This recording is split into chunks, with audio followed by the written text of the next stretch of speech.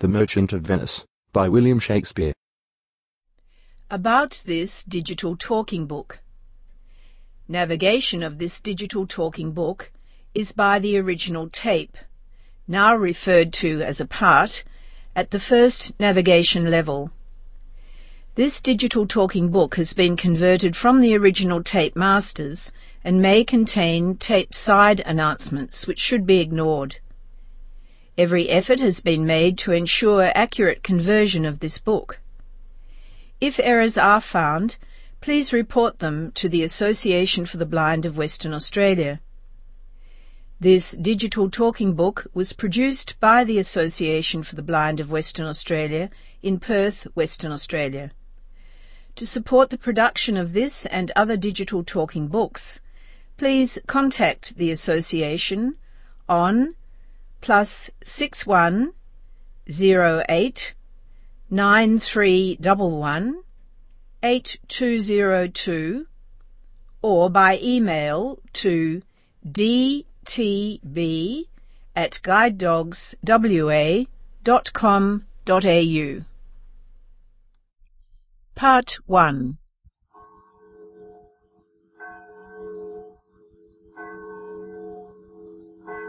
In sooth, I know not why I am so sad. It wearies me. You say it wearies you. But how I caught it, found it, or came by it, what stuff 'tis made of, whereof it is born, I am to learn. And such a want-wit sadness makes of me that I have much ado to know myself. Your mind is tossing on the ocean. There were your argosies with portly sail, like signors and rich burghers on the flood, or as it were the pageants of the sea, to overpeer the petty traffickers that curtsy to them, do them reverence, as they fly by them with their woven wings. Believe me, sir, had I such venture forth, the better part of my affections would be with my hopes abroad. I should be still plucking the grass to know where sits the wind, peering in maps for ports and piers and roads, and every object that might make me fear misfortune to my ventures, out of doubt would make me sad. My wind cooling my broth would blow me to an ague when I thought what harm a wind too great might do at sea. I should not see the sandy hourglass run, but I should think of shallows and of flats, and see my wealthy Andrew docked in sand, veiling her high top lower than her ribs to kiss her burial. Should I go to church and see the holy edifice of stone, and not bethink me straight of dangerous rocks, which touching but my gentle vessel's side, would scatter all her spices on the stream, enrobe the roaring waters with my silks? And, in a word, but even now worth this, and now worth nothing? Shall I have the thought to think on this, and shall I lack the thought that such a thing bechanced would make me sad? But tell not me. I know Antonio is sad to think upon his merchandise. Believe me, no. I thank my fortune for it. My ventures are not in one bottom trusted, nor to one place. Nor is my whole estate upon the fortune of this present year. Therefore, my merchandise makes me not sad. Why, then you are in love. Fie. Not in love, neither. Then let us say you are sad because you are not merry, and 'twere as easy for you to laugh and leap and say you are merry because you are not sad. Now by two-headed Janus, nature hath framed strange fellows in her time, some that will evermore peep through their eyes and laugh like parrots at a bagpiper, another of such vinegar aspect that they'll not show their teeth in way of smile, though Nestor swear the jest be laughable. Here comes Bassanio, your most noble kinsman, Gratiano and Lorenzo. Fare ye well, we'll leave you now with better company. I would have stayed till I had made you merry, if worthier friends had not prevented me. Your worth is very dear in my regard.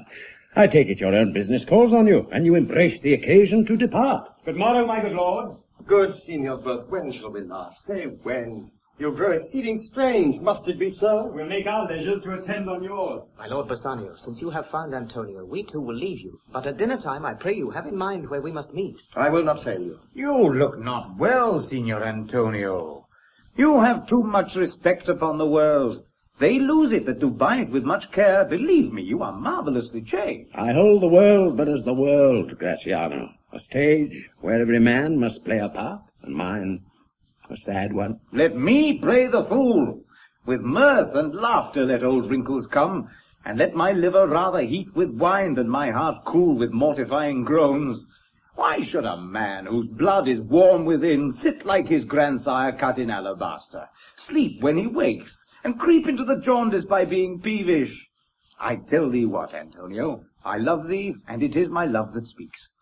There are a sort of men whose visages do cream and mantle like a standing pond, and to a wilful stillness entertain, with purpose to be dressed in an opinion of wisdom, gravity, profound conceit, as who should say, I am Sir Oracle, and when I ope my lips, let no dog bark. Oh, my Antonio, I do know of these, that therefore only are reputed wise for saying nothing, when, I am very sure, if they should speak, would almost damn those ears which hearing them would call their brothers fools. I'll tell thee more of this another time. But fish not with this melancholy bait, for this fool gudgeon, this opinion.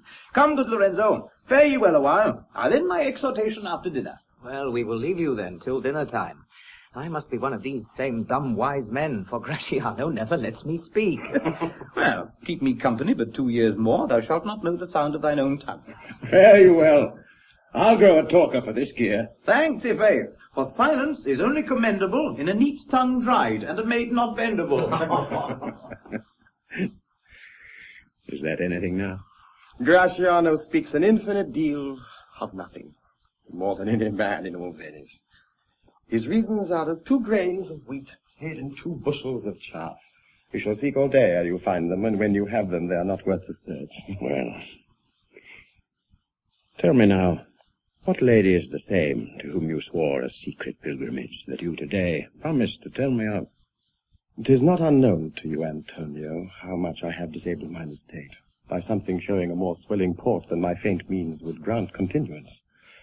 Nor do I now make moan to be abridged from such a noble rate, but my chief care is to come fairly off from the great debts wherein my time, something too prodigal, hath left me gauged. To you, Antonio, I owe the most in money and in love, and from your love I have a warranty to unburthen all my plots and purposes, how to get clear of all the debts I owe. I pray you, good Bassanio, let me know it, and if it stand, as you yourself still do, within the eye of honour, be assured, my purse, my person, my extremest means lie all unlocked to your occasions.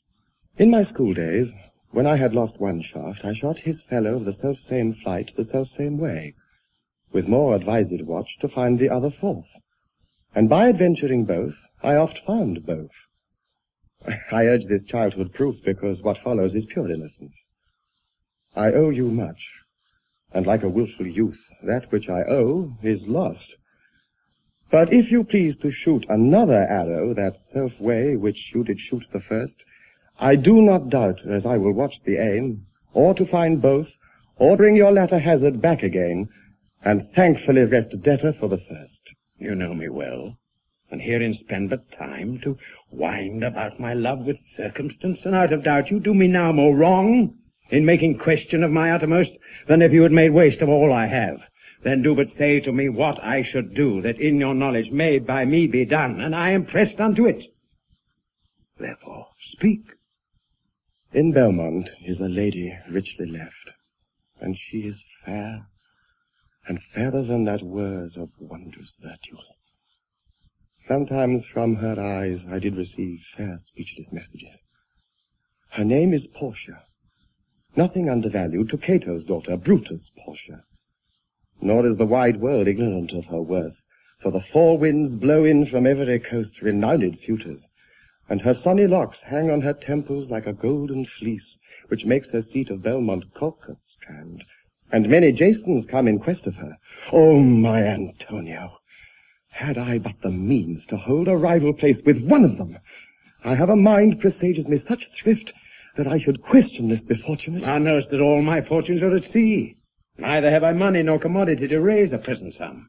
Therefore, go forth, try what my credit can in Venice too. That shall be racked even to the uttermost to furnish thee to Belmont. Do, fair Portia. Go presently inquire, and so will I, where money is, and I no question make to have it of my trust or for my sake.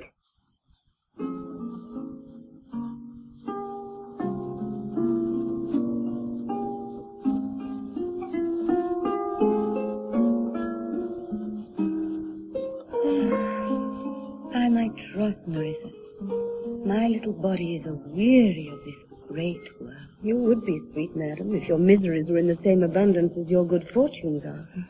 And yet, for aught I see, they are as sick that surfeit with too much as they that starve with nothing. It is no mean happiness, therefore, to be seated in the mean. Superfluity comes sooner by white hairs, but competency lives longer. Good sentences and well pronounced. They would be better if well followed.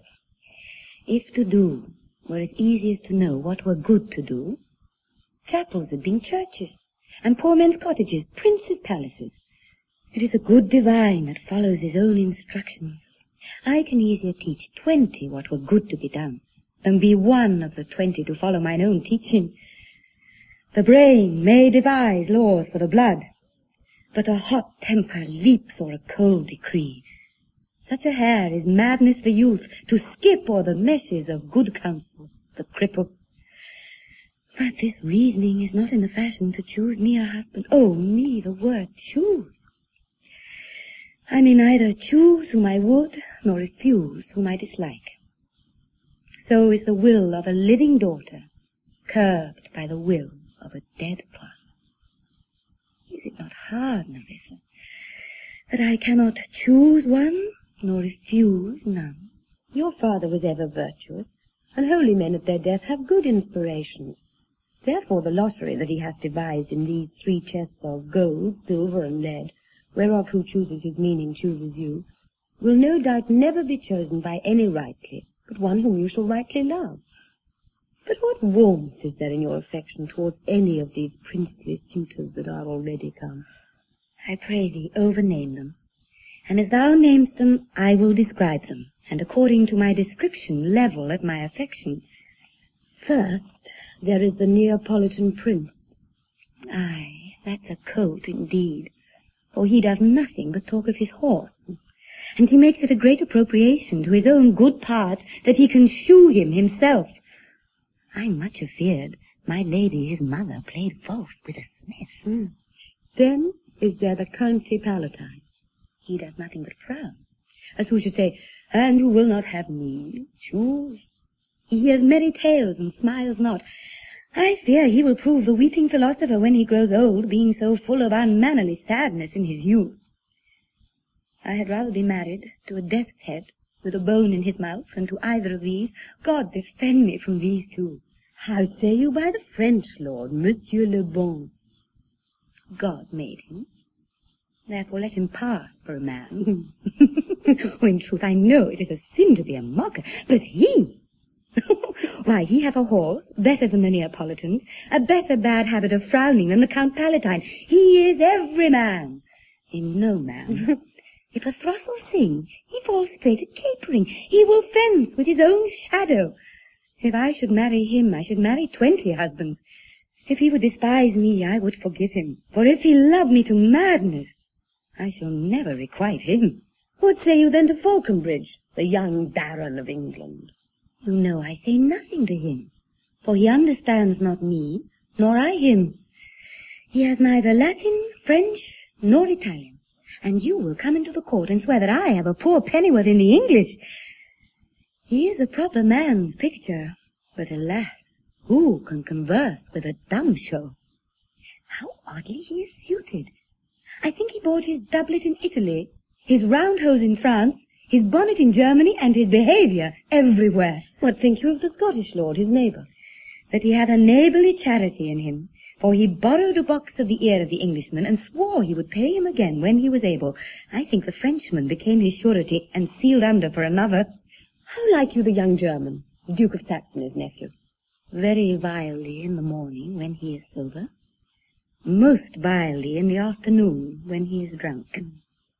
When he is best, he is a little worse than a man, and when he is worst, he is little better than a beast. And the worst fall that ever fell. I hope I shall make shift to go without him. If he should offer to choose, and choose the right casket, you should refuse to perform your father's will if you should refuse to accept him. Therefore, for fear of the worst, I pray thee set a deep glass of Rhenish wine on the contrary casket. For if the devil be within, and that temptation without, I know he will choose it. I will do anything, Nerissa, ere I will be married to a spun. You need not fear, lady, the having any of these laws. They have acquainted me with their determinations, which is indeed to return to their home, and to trouble you with no more suit, unless you may be won by some other sort than your father's imposition, depending on the caskets.